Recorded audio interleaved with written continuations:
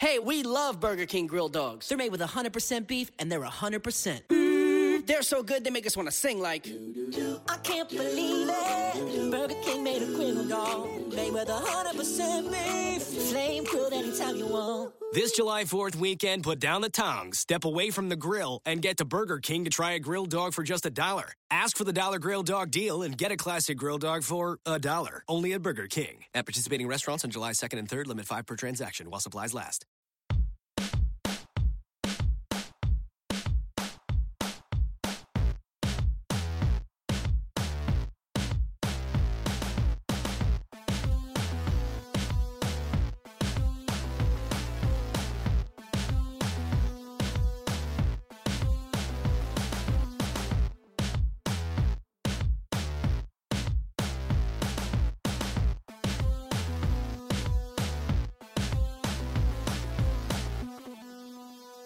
Welcome to Real GM Radio. I'm Daniel LaRue, your host, and so happy to have you with us for this episode. I wanted to go in depth on the New Orleans Pelicans. They're a team that I've been really interested in this season. Mostly, I want to be honest about Anthony Davis's ridiculous season and how well he's been doing, but New Orleans also has a unique place in the playoff picture, and it's a very fascinating playoff picture at the bottom of the West. As much as I rail on the format, it's going to be really exciting to see how that push happens this year. So I wanted to get on Mason Ginsberg. He writes for Bourbon Street Shots, which is a great New Orleans Pelicans blog. You should definitely read it. I would say whether you're into the Pelicans or you're not. I'm not somebody who is in that area, but I still think it's definitely worth reading. So Mason and I talk about the Pelicans, their place in the playoff picture. We also have an interesting discussion on the MVP race, which in some ways is more interesting now in light of James Harden having a really nice game on Tuesday, which is after we recorded this on Monday. And then lots of conversation on Anthony Davis, of course. Conversation runs about 45 minutes. I hope you enjoy it. It was a blast having Mason on again. Thank you so much for coming on. Yeah, absolutely. The Pelicans are in such an interesting place because we could talk about the draft thing if we want, but they're battling to get into the playoffs, and I'm seeing it from more of a national perspective, but from somebody who's following this team day in, day out, how do you assess their playoff chances? Just like it looks like from the outside, it definitely changes from day to day, especially with the Pelicans and the kind of weird season they've had. Obviously, the injuries to Davis every now and then, but Drew Holiday, that injury has played a large factor. But it's crazy watching the ups and downs of this Pelicans team. You go to Philly, you go to New York, and lose both those games, albeit without both Davis and Holiday. And then some of the wins that this team has had is also very impressive. Nothing lighter than the Atlanta Hawks win they had about a week ago.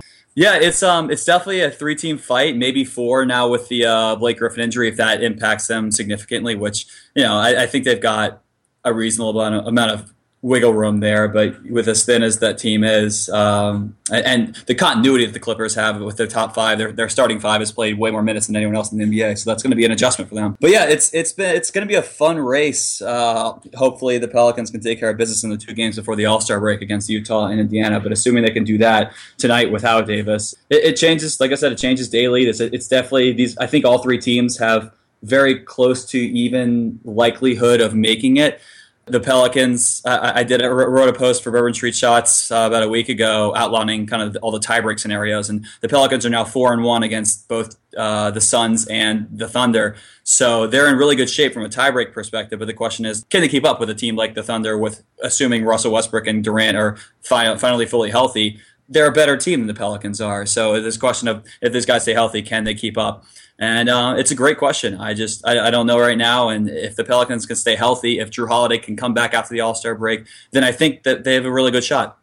What have you been hearing in terms of Drew Holiday? Because I think we're in agreement that he's an incredibly important part of any Pelicans' potential playoff run. And I'm assuming that the longer All-Star break could end up being a huge benefit for New Orleans, both for him and for whatever lingering effects Davis has from that crazy fall over the weekend. Yeah, it's a great point, and even with Tyreke Evans has played great since Drew's gone down for the most part.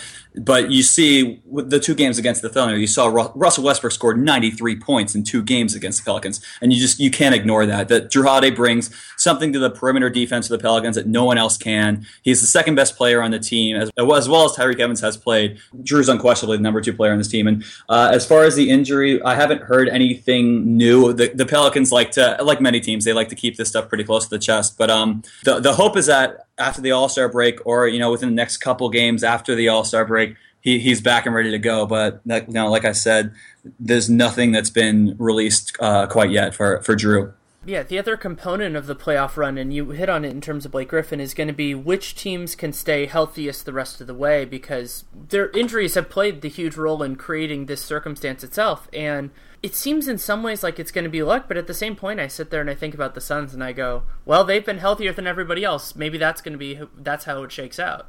Yeah, and that's kind of how from the start of the season, you knew that. And you knew with the depth of the Western Conference, it was always going to be who can stay healthy and who doesn't. And I think in the playoffs, obviously, I think you're going to see the best teams win, all health being equal. But to get there, you got to get there. Whether you're the 7 seed or the 3 seed, it's all going to be decided by a matter of 2 or 3 games. It looks like. But like I said, the Drew and AD have to come back healthy after the break, or hopefully you get Davis back for that last game before the break. And looking at the other teams ahead, the Spurs have a tough road trip ahead of them, but they're finally healthy.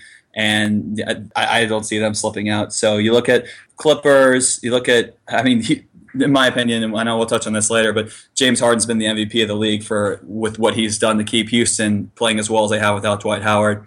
Portland, you thought maybe they'd slip when the Aldridge news came out, but he's playing through the injury, and they look like they're going to be just fine. So right now, it's really, I think the 8th seed's the only one really up for grabs, and maybe if the Clippers go on a free fall without Blake Griffin, you find that 7th seed, but apart from that, it looks like it's a 3-team fight for that 8th seed.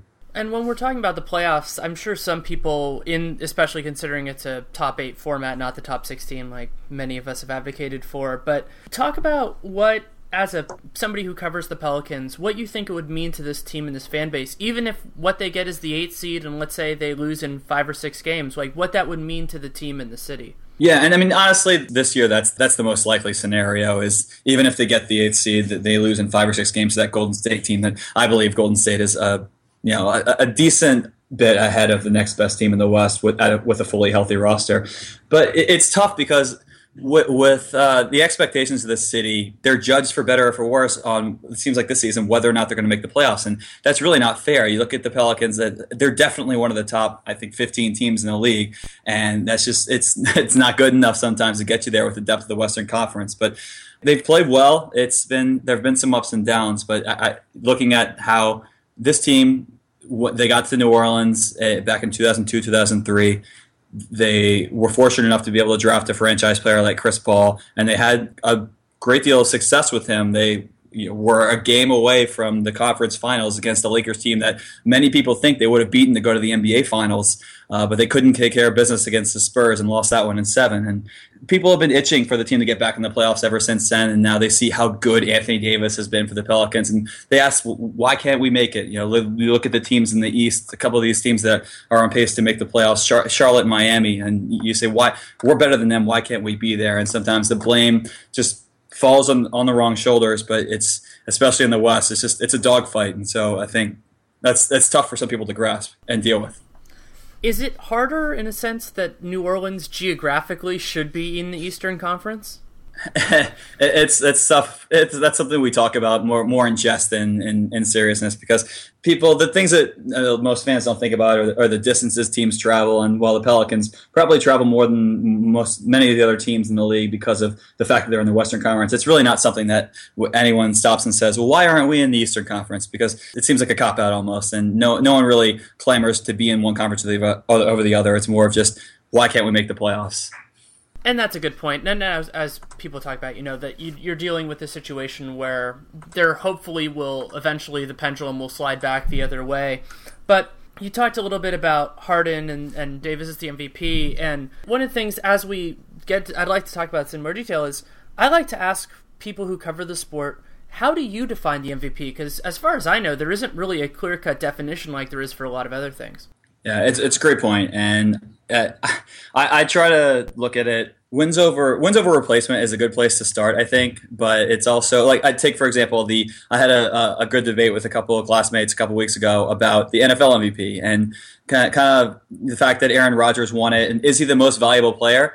Probably so, but if you look at it a different way, J.J. Watt definitely in my opinion, was the most valuable player in the sense that he probably provided the most additional value over a league average or replacement player. And that's kind of the similar debate you run into in the NBA. Because for me, I think it's James Harden, what he's provided for this Houston Rockets team. He's improved on defense. He's by no means an all-star in defense right now, but he's certainly better than he was. With the number of games Dwight Howard's missed, he's been providing so much offense for that team. And even when you say, hey, this team has one big scorer, his name's James Harden, go stop him, you can't. And I think that's, as well as Steph Curry has played for Golden State, they're just as good on defense as they are on offense. And I think there's a lot of shared responsibility for how good Golden State's been. And with Anthony Davis, while I think he's been the best player in the NBA so far all around, the Pelicans are still sitting on the outside of the playoff hunt. And I just think that if the award was given out today, I would give it to James Harden.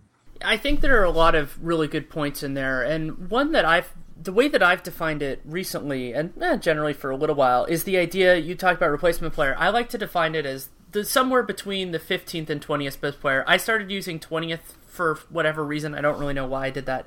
But the idea is basically if you swapped that player for, let's say, the 20th best player at their position, how different would the team be? And what Harden, his best case in some ways is positional scarcity, is that nobody else can do what he does.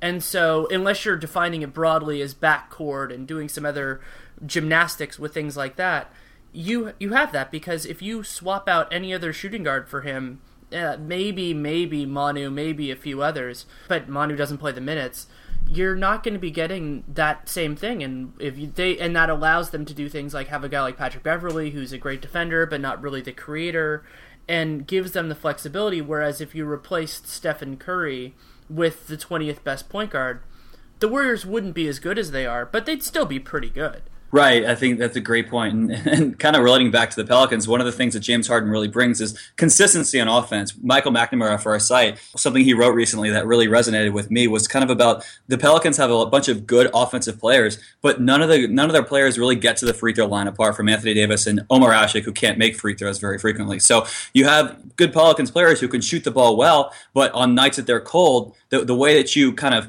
counter a cold shooting night is the ability to get to the free throw line, and the Pelicans just haven't been able to do that for whatever reason. I wrote a column back in December kind of looking at Tyreek Evans and how he gets into the paint so frequently but just doesn't get foul calls, and guys in the Pelicans are just actively avoiding contact frequently, and they've gotten disrespected from the referees a little bit, I think, but you really can't blame the refs for their low free throw rate. And so bring it back to Harden, that's one of those things that he brings to a team, especially that doesn't have a ton of offensive weapons. The ability to just get into the paint and get to the free throw line pretty much at will is really a huge benefit for that Rockets team. Fitting in with that, what would you say would be the most important thing? I think you and I talked about this a while ago. If you could pick a single attribute to pair with Anthony Davis, what would it be? Oh, I think I remember talking about that, and it's a tough question because Davis is so versatile that I really haven't thought about the best possible pairing. We're kind of just, even still, he hasn't reached his ceiling yet or anywhere close to it, I don't think. So it's tough to figure out. I mean, when we decide what he's ultimately going to be, then you start from there and kind of figure it out. Obviously, I think they need to find some perimeter defense. That's the main issue right now, because you have a great defensive pairing with Ashik and Davis down low, but apart from Drew Holiday, who's been injured for close to a month now, I guess, they really haven't had any sort of solid perimeter defense, as evidenced by the Westbrook craziness in that 2-game stretch. So that's a good place to start. The Pelicans are a top 10 offensive rating team, so I think you have to start on the defensive end for some significant improvement, and I think that starts with the wing defender. I'm not sure, we'd have to start talking about who's available and who is a realistic get for that team, but the perimeter defense, it has to be the start in terms of what we need to pair with Davis to really take that next step. And one of the pieces of data that's out there now that I find most interesting in terms of the discussion of, let's say, Davis's defensive value is people talk about, they're getting all these guys driving to the rim. And from what I've seen so far, and this is a huge benefit of having the sports view data, what I've seen is that having a good, let's say, rim protector, shot blocker, it doesn't really affect the amount of times proportion, let's say, or times that opponents shoot at the rim. What it affects is the success rate, and that fits in with the Pelicans, because if guys are getting to Anthony Davis, and that's still, as great as he is, there's still a pretty good shot. It's better than a lot of shots that other teams take. And so what that would do is that would give the Pelicans a buffer. And so, like I say with the Warriors, Andrew Bogut's value is erasing mistakes, but if you can reduce the mistakes that he has to erase, that makes his job easier. And also, that just makes the team overall a harder stop, and it makes offenses more frustrated. Absolutely agree, and it's been tough, especially for Omer. A lot of people look at just the raw numbers and say, "Well, what is he?" Because he's had 2 years in Chicago, 2 years in Houston, and he's been a very solid rim protector for his entire NBA career so far, pretty much. And here in New Orleans, the Pelicans are a bottom 10 defensive rating team in the league, and that's where they were last year too. So they're up maybe 5 spots from last year, and you say, "Well, why is Omer here if he's not going to help this team improve on the defensive end?" And I just think that's a shallow way to look at it. You have to kind of dig deeper and see the other problems that are around. Like, for example, Al-Farouq Aminu is, I think he's overrated as a defender. Because he has the athleticism, but not necessarily the basketball IQ. And you saw times where he just got lost in the defensive end. But that being said, he's still a better perimeter defender than anyone the Pelicans have on either wing right now, ignoring the point guard position. So, you may have gained Omer Asik, but you also lost Aminu, who played a lot of minutes for a Pelicans team that was decimated by injuries last year. So you kind of, not to say that Aminu should be a starter in the NBA, because the Pelicans offense with him on the court was just anemic. It was terrible because he can't space the floor, he can't shoot. But he definitely helped in the defensive end, and when you don't have that first line of defense there to really stop guys from getting to the rim, that makes he and Davis's job harder, and it's definitely been a problem this season for the Pelicans.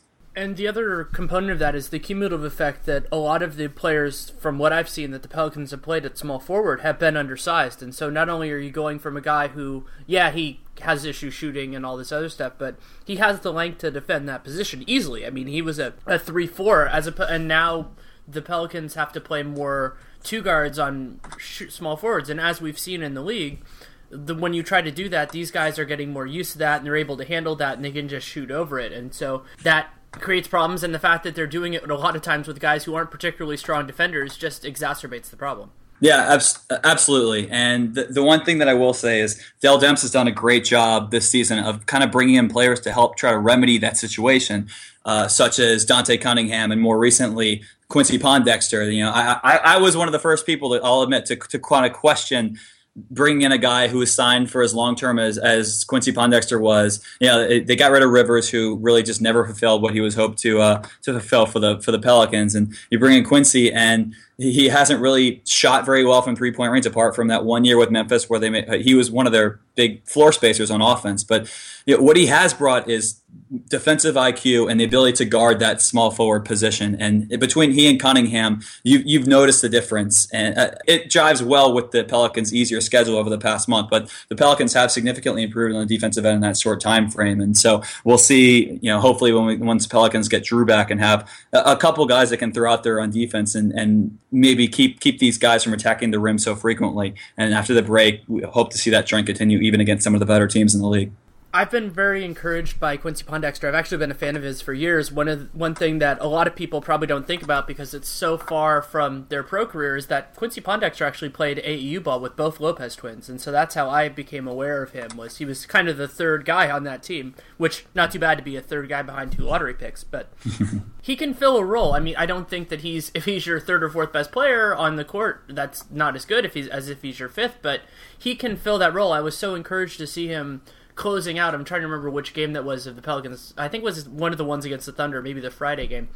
And he's just a good basketball player, and the hope would be that he could eventually do something kind of like what Trevor Ariza did for those Laker teams, not Trevor Ariza for the early Rockets teams, where he just works hard, he hits open shots, and that's all you ever ask him to do. And ideally, when you're thinking about a Pelicans team, this is part of the reason that I was a huge supporter of that trade, partially also because as we're going to see contracts explode, he's not paid that much money, so it's going to look even better over time, is that you can get guys to jump above him in the rotation, and I think he'd be cool with that. So as long as you can make his job easier by adding talent that they should be trying to do anyway.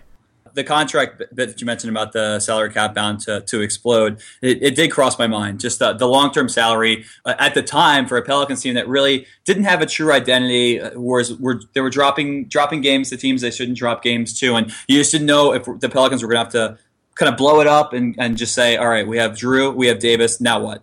Or are they going to kind of keep trying to build around? And it seems like that's, at least for now, that's what the team plans to do. And with Pondexter, you see the IQ on both sides of the ball. I've been kind of marveling at some of just the off ball cuts he's been making, and especially with a Pelicans offense that, despite its top 10 offensive rating, can be very stagnant at times and a bunch of dribbling. And the Pelicans typically, whether it's by design or just because of who the players on the team, they like to limit the possessions in the game and play a slow pace and gradually bring the ball up the court and not start offensive possessions until maybe 14 seconds left on the shot clock.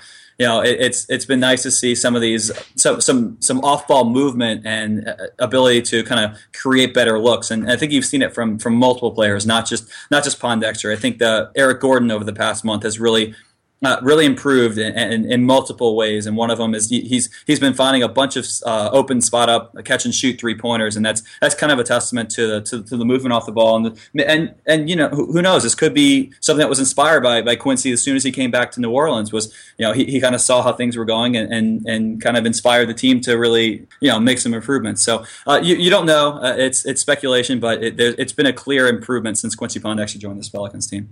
It's funny, when you were talking about the idea of him being a good cutter, my immediate thought was, hey, that's one really good offensive thing he could learn from playing with Tony Allen, which presumably he did, though Pondexter's obviously bounced around in the league. But Allen is one of the best cutters in the league, despite having all of his other offensive misgivings right now. Yeah, and I think that's very fair, and especially when Quincy can't be hitting from long range, he's going to have to provide some sort of value add for the Pelicans on offense, apart from his defensive intensity. That's definitely something that I have enjoyed seeing, and it looks like it's starting to resonate with the rest of the squad. An abstract question that I would be interested, just because you're so much closer to the team, if you were appointed the general manager of the team tomorrow and you had until the deadline, what kind of a package would you consider trading Omer for? It's a very good question, and it's tough to make some sort of quick judgment, because now with Quincy and with what I've seen from the Pelicans as of late, I really want to see what they can do with Drew back and the full complement of healthy players. I don't think this team will suddenly jump to above average on defense as soon as Drew comes back, but I would like to see what they can do. But that being said, it just depends on what you think you're going to do with that center position moving forward, because there's going to be a decent amount of at least above average centers on the market this upcoming offseason.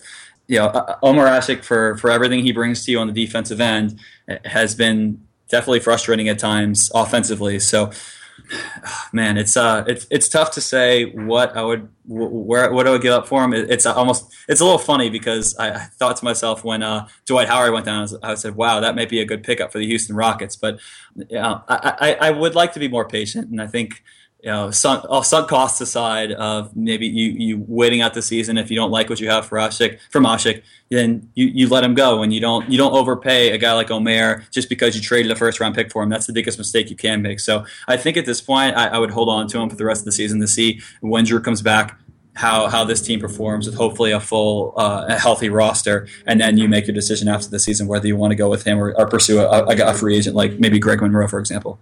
And the other huge thing about how you piece together this Pelicans team is how you see Anthony Davis's role on offense and defense. And as you've mentioned, he's a work in progress. I mean, people forget how young he is. But would you feel more comfortable envisioning him defensively as a power forward and more of a weak side rim protector, or eventually going into that more center role because there are so few true centers in the league? Yeah, this is definitely a question we discussed in depth last year. Because the Pelicans last year, it was a train wreck at center, because it was just after they had traded Robin Lopez, and you were left with Greg Steensma and Alexi Ajinça. Though Ajinça has played very well this year, much better than last year. He's been able to keep his fouls down relative to what he was doing last year. But yeah, it was just a mess, and you saw the Pelicans perform best with the Ryan Anderson and Anthony Davis combo. But I think you maximize Anthony Davis's utility at the power forward position, but you may maximize the team's potential at the center position. So it's a tough decision, and obviously it depends on who you think you can get at the center position and how much you think you can spend there relative to the rest of the roster. But I think Davis is best as a power forward, but I think there's as you said, there's a more talented power forwards in the league than there are centers. So with that in mind, maybe the best long-term view is to have him play the 5 when you think he's strong enough and big enough to do that. But for now, I'm enjoying watching him play power forward because I think that's where he thrives the most. I don't think we've talked about this before, but before he got drafted, I was there. That was the draft I covered. I asked him point blank. I said, "Do you consider yourself defensively a power forward or a center?" And he said, "I consider myself a power forward, at least for now." He talked about how being a center and what that requires, and I can't remember if he name checked Marc Gasol. He might have, because that makes sense considering everything. But I can see how the nice thing about the league is that you don't have to make a rigid decision. The only time that it really matters is, let's say, the opening and closing of games, because you can't say, oh, we're going to bounce it between the two and do that in your closing lineup, unless you're going to do it with somebody who has the kind of the switch versatility, which incidentally Greg Monroe might have. But what I think makes the most sense for him in a lot of ways, and they've built a roster right now that makes sense with that, is you play him primarily as a power forward, but you have the ability to slide him over, and you have somebody who can play the 4 next to him that makes sense with them and with whoever your other center is. And Ryan Anderson hasn't been what he was from what I've seen, but that makes some sense too. Yeah, and there's definitely the flexibility there with having the players like Omer Asik and Davis and Ryan Anderson, because at late in games you can almost play that offense-defense substitution game as you see fit. And Ryan Anderson has had his struggles on the road this year, that's for sure. It could be one of those situations where he hasn't fully gained his stamina and all that back since his injury last year. But there's been flexibility there, and I think one thing we talked about last time we recorded one of these is about the potential of that 3 big lineup between Anderson, Davis, and Asik. So that's something they've seen very, very sparingly. It's come out in certain moments, and it's done. I think it's done. It's been a positive net rating lineup from the limited minutes it has gotten. But you do have that flexibility. The question is, once Anthony Davis gets that max deal that he's going to get this offseason, it won't kick in next year, but it will kick in the year after. Do you really have that flexibility to employ 3 big men as talented as Asik, Anderson, and Davis? And if the answer is no, then you kind of have to make a call one way or the other. Not to say players aren't tradable, and you can't. I mean, besides maybe Eric Gordon, anyone on this Pelicans team, you're able to trade. But that is a decision that you probably do have to make, because you're not going to be able to, more than likely, not going to be able to keep three bigs this talented on a roster in the long term. I definitely think that makes sense, and leads me into another kind of question I had as somebody who's closer to the team is, do you feel like Monty Williams is maximizing to whatever degree he can, considering the talent that he has on this Pelicans team? It's a great question, and it probably requires a very long answer. And honestly, I don't know enough to say that decidedly yes or no. I did a report card on the team about at the halfway point a few weeks back, and I gave Monty a C-, and the C- sounds bad, but it was meant to be just a bit below expectations. So I think that it's definitely been tough for Monty, and I think as of late my grade for him would change to above that because of what I've seen from this Pelicans team recently. And the fact that they've been able to do what they've done against some of these good teams, whether it's the Hawks or the Clippers without Davis and Holiday, but they've been able to beat some good teams without Drew Holiday. And like I said before, Holiday is without question the team's second best player. And so you look at a team with just Anthony Davis and some other guys that are very, very good role players. And Tyreke Evans, I think, is proven to be more than just that with the way he's been able to fill in for Holiday. But Eric Gordon, with contract and all, is now a role player, a good one, not worth the money he's getting paid, obviously. Ryan Anderson is a role player. He's not he can't defend very much at all inside, but he's a great, one of the best stretch fours in the NBA, and Asik is a defensive center. So to be able to do what he's done over the past couple of weeks with the best player in the NBA and then just role players, no one else that is terribly talented on both sides of the ball with Drew Holiday out, I think it's been admirable, and I think he's done a fairly good job, especially recently, with the talent he's had at his disposal. And I think he's definitely done enough to coach throughout the end of the season. And I think it's going to be very crucial for Monty Williams' future as the Pelicans coach when Holiday gets back and the team's fully healthy to make a run. If the Thunder go on a tear with Westbrook and Durant, those things happen. If they rip off 17 of 20 and they get to 50 wins somehow, those things happen. But you have to see progress, you have to see continuity, you have to see a team make this team make a real run at that 8th seed.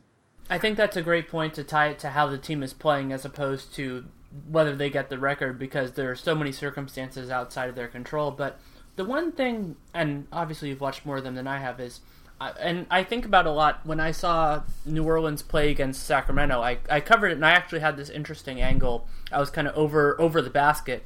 And one of the things I noticed was that as soon as Anthony Davis got the ball, it felt like the rest of the team largely stopped moving. And some of that is probably just the players being themselves, and they're like, okay, AD has the ball, he's going to do what he's going to do. But having the idea that he can be more of a facilitator and that the amount of attention that teams will focus on him, it made me think that there's more that they can do with Davis in particular. Yeah, it's an interesting point, and I don't think that's an especially common occurrence. It absolutely happens, and I don't think it's. My point is, I don't think it's related just to Davis touching the ball. I think this team in general just goes through periods where everyone's just kind of standing around, and a part of it's related to how slow the Pelicans play. You'd be hard pressed to find a team that so frequently starts the offense so late in the shot clock, and I think part of that's by design. Monty Williams likes to slow down the limit the number of possessions in a game, but that being said, it is frustrating at times, and I think you've seen an improvement as of late. Ironically, not because Drew Holiday being out is helping this Pelicans team. I don't think it is, but he was the facilitator. Drew Holiday was the guy that had the ball in his hands and was trying to set up teammates. Tyreek Evans was the guy who had the ball in his hands, barreling to the rim and just trying to get points that way. But without Drew, other players, and this also could be tied back to Quincy joining the team, but you've seen more ball movement from other players, not besides the point guard.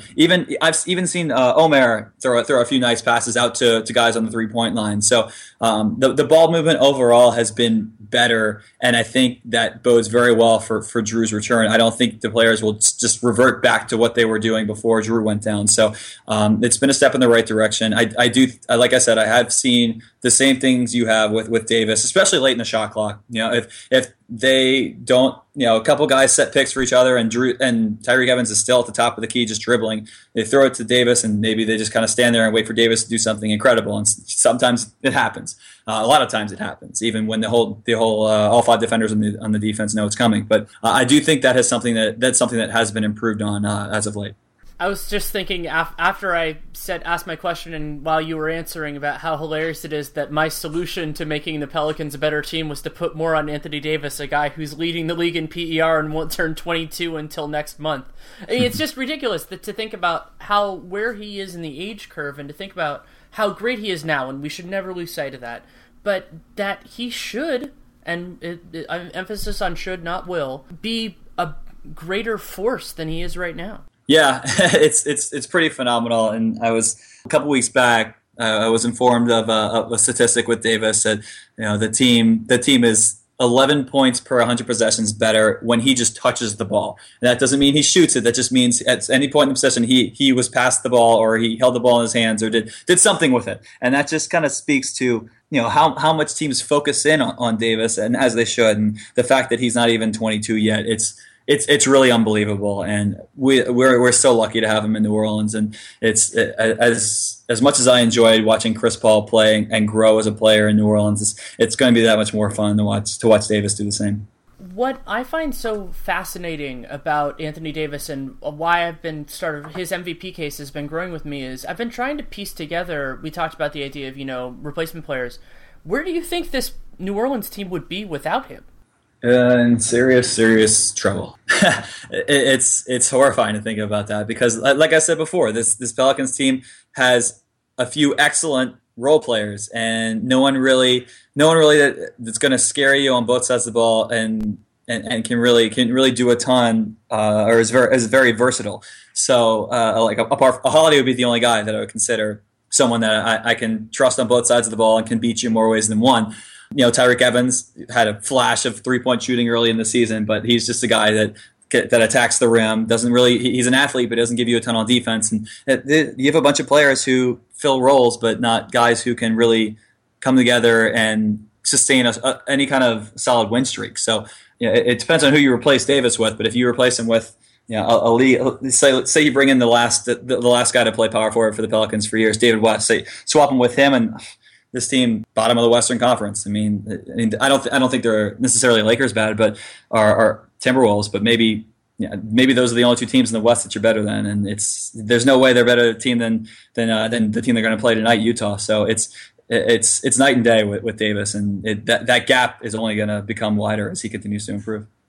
Yeah, I was thinking about it, and I think where I would put them on talent would be last in the West, so right behind the Lakers and probably the Jazz. But the difference is that those two teams, the Lakers and the Wolves, have been decimated by injuries. So if the Pelicans had better health, maybe they'd be a little bit better than those teams. But it goes along with the concept that we never really think about, and you can make an argument. Baseball writers have done this for years, so the analytics-minded, is that let's say Anthony Davis makes them 20 games better, which is a lot. That's a ridiculously large amount of games. But let's say he does that. You could also make an argument that, let's say Harden is worth 15 or 16, that the 15 or 16 he's worth are more important. But that's a really weird argument to make in terms of MVP.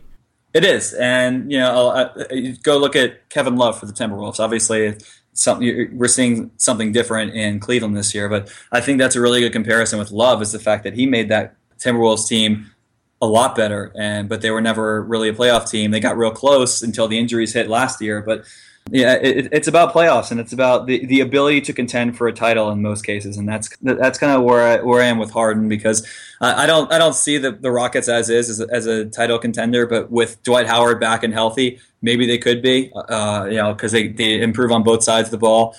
But that's as much as I love Davis, and I think he is the best player in the NBA. And until this team is a certain playoff team, then I don't think he's going to get enough attention for the MVP to win it. So hopefully that by next season that changes and he can come home with his first MVP award in the 2015-16 season. But for where we are now, that's kind of what I expect. Am I crazy to think that we're 9 months away from Anthony Davis having a reliable corner three-point shot? Because his mechanics are nice. It's an interesting question, and I think it'd be a nice add to his game. Obviously, it's always nice to have these guys who can space the floor. And Davis already has, Kirk Goldsberry wrote about it on Grantland a few days ago, that his elbow jumper, his jumper, the Dirk range shot essentially, or LaMarcus Aldridge, he's already, that shot's already progressing at faster than anyone could have expected when he came out of Kentucky. So the next step, it seems like a corner three would be reasonable. I don't know if it's going to come as early as next season, but it's a common question, I think, for a lot of guys. We had a similar player with Jason Smith last year. You can jump, make that shot out to 20 feet. Why not take one more step back and shoot a three instead of a two? How much is the drop in percentage enough to counteract the fact that you're getting 3 points instead of two? And it's a good question, and you would like to see Davis at it. There's a lot to his game I'm sure there's a lot that he thinks he can improve on, as good as he is right now. That has to be one of those areas. When you think about great players, and it's something that people don't think about enough, is that a lot of times what they improve on is what they want to improve on. People harped about LeBron, about developing a postgame for years before he did it, and it was once that really got exploited in that Mavericks series, I think that he really, really kicked that into gear, and we saw what happened with it. But the major X factor is whatever Anthony Davis wants to do, and I think it'll be exciting to see what he does in an off season. Hopefully he stays healthy. I mean, heaven forbid that would be terrible if something happened. But to see what he chooses and says, this is what I want to work on in a summer that there's no FIBA, no Team USA, just him in a gym doing whatever he wants to do.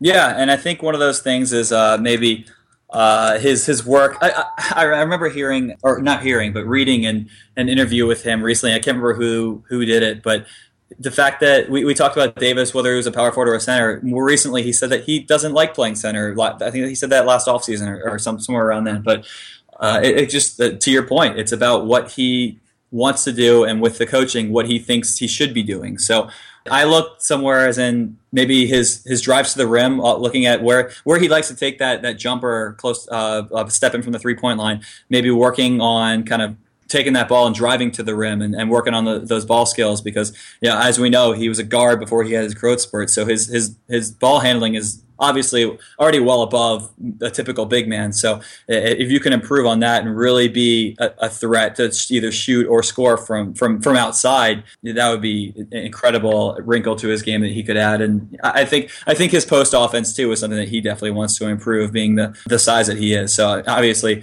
that's definitely a raw part of his game and one that he could definitely improve on. My completely insane pipe dream for Anthony Davis is that he can get comfortable enough that he can be the ball handler in pick and rolls sometimes.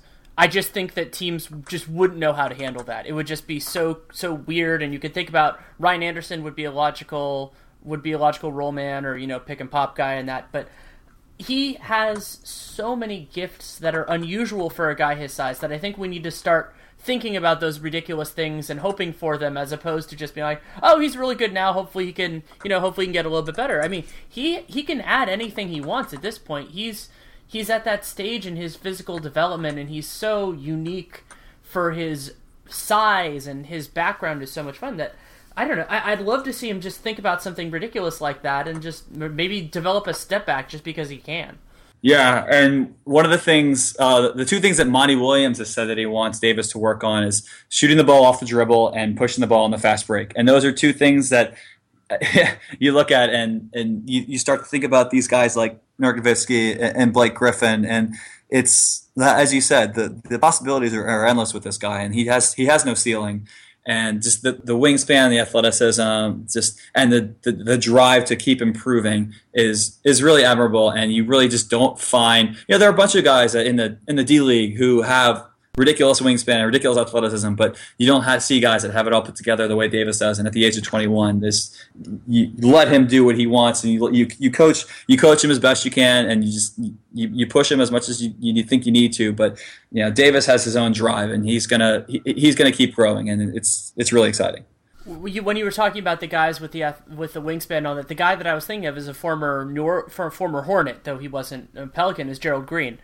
Gerald Green is a magnificent athlete, and he's a pretty good basketball player, but the pieces that Davis has that he was missing are exactly why Davis has this ceilingless potential right now, because he had the pieces that were so hard to teach, and so he can just work on other components of his game and not have to worry about the fundamentals because he already has those. Yeah, and that's I talk about these players that the Pelicans have who are role players, and the things that these players are good at as their defined roles are things that Davis might be able to add to his game just like it's nothing. That ability, it's beyond words, and what he'll be able to add to a basketball team at the top of his game. And I don't know what it is, and I don't think he does either. I think the coaching staff may have a sliver of an idea, but we'll see as he keeps growing when he's 25 and 3.5 years from now. It's still crazy to believe. I think of LeBron and Kevin Durant when they were doing great things when they were young, but I don't know if they were doing things quite this great when they were this young. So it's going to be a fun few years to watch him continue to progress. And the other big hope there is that they can get, whether or not you love Monty Williams or like him or anything like that, it doesn't seem like he's one of those very rare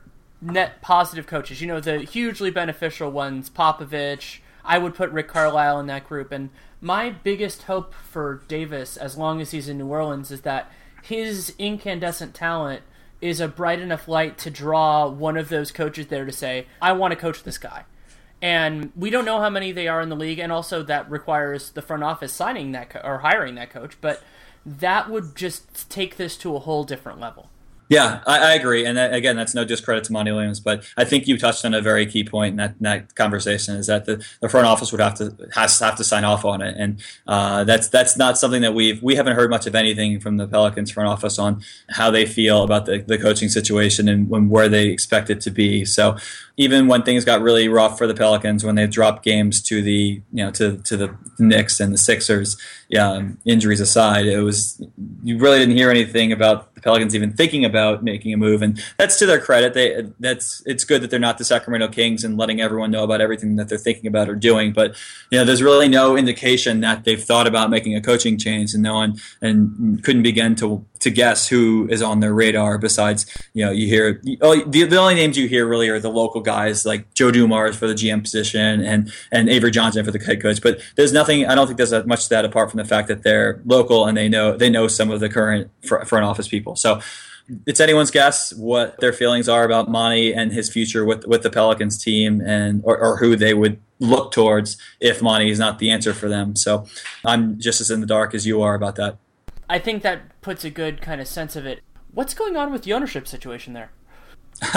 Nothing recent over the past few days or so, but from reports, Tom Benson is cutting Rita out of the picture essentially, and there's some court squabbling going on, but Benson is leaving both the Saints and Pelicans to his wife Gail, and so that there's court inner workings going on right now, but that's kind of the gist of what's happening. There's not a lot of detail. There's a lot of speculation about the kind of person Rita is, the kind of person Gail is, but I don't feel comfortable commenting on things like that. And all we know is we don't know anything yet. But more than likely is that the message Benson's trying to send is he wants to pass his teams off to his wife. And there isn't any concern, at least not yet, that the team would go somewhere else or anything like that. No. I think the point of this was to ensure from Tom Benson that the teams would remain here for the foreseeable future. And I think as long as you have one person owning both. I could talk more about the pros and cons of having your ownership own both the Saints and Pelicans from an ops perspective, but from a location perspective and stability perspective, obviously it's a really good thing. I have some discomfort with guys overseeing operations on both teams. Obviously, there are synergies to be had there, but there's also some question marks about that football and basketball are different sports, and that requires different levels of expertise, and that's provided to an extent. But it's definitely a concern that I've had in the past, and hopefully those concerns are alleviated at some point in the future. Thanks you so much for the insight, and thanks for taking the time. It was a pleasure having you on. Yeah, absolutely. Thanks for having me.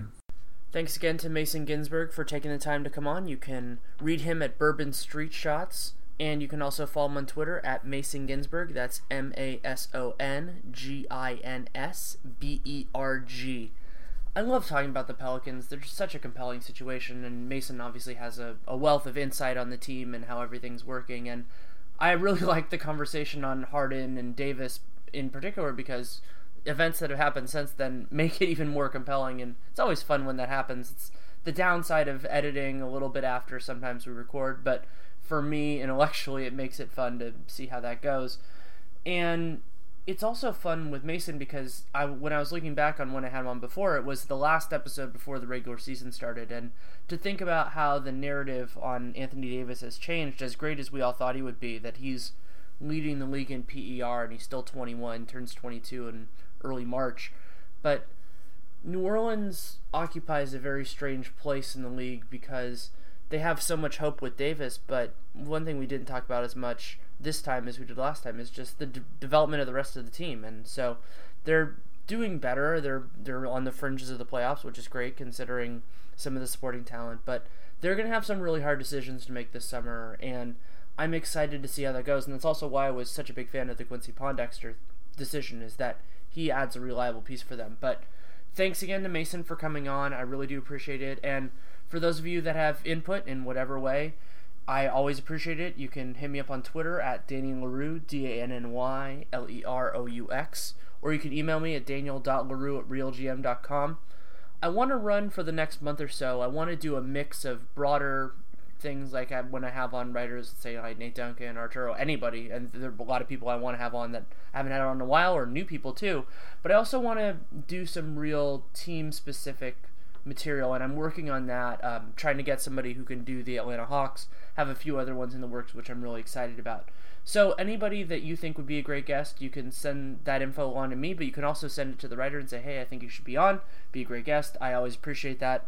It's a little bit of leverage, and it makes it fun for me, and I like expanding the network of the show, because more guests, you never know where the conversation's going to go. So thank you so much for listening, take care, and make it a great day.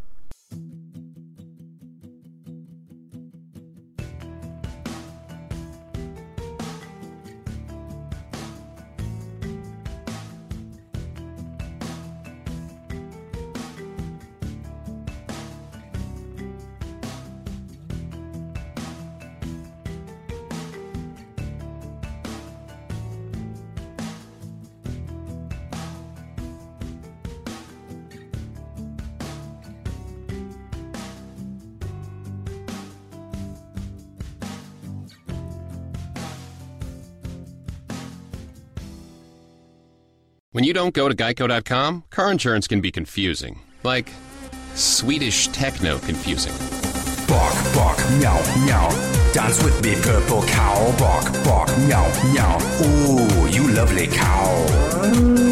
Geico makes it easy. With 24/7 access, all you have to do is go to Geico.com and you could save money on car insurance. It just makes sense. Unlike, you know. Dance with me, purple cow. I like your moves.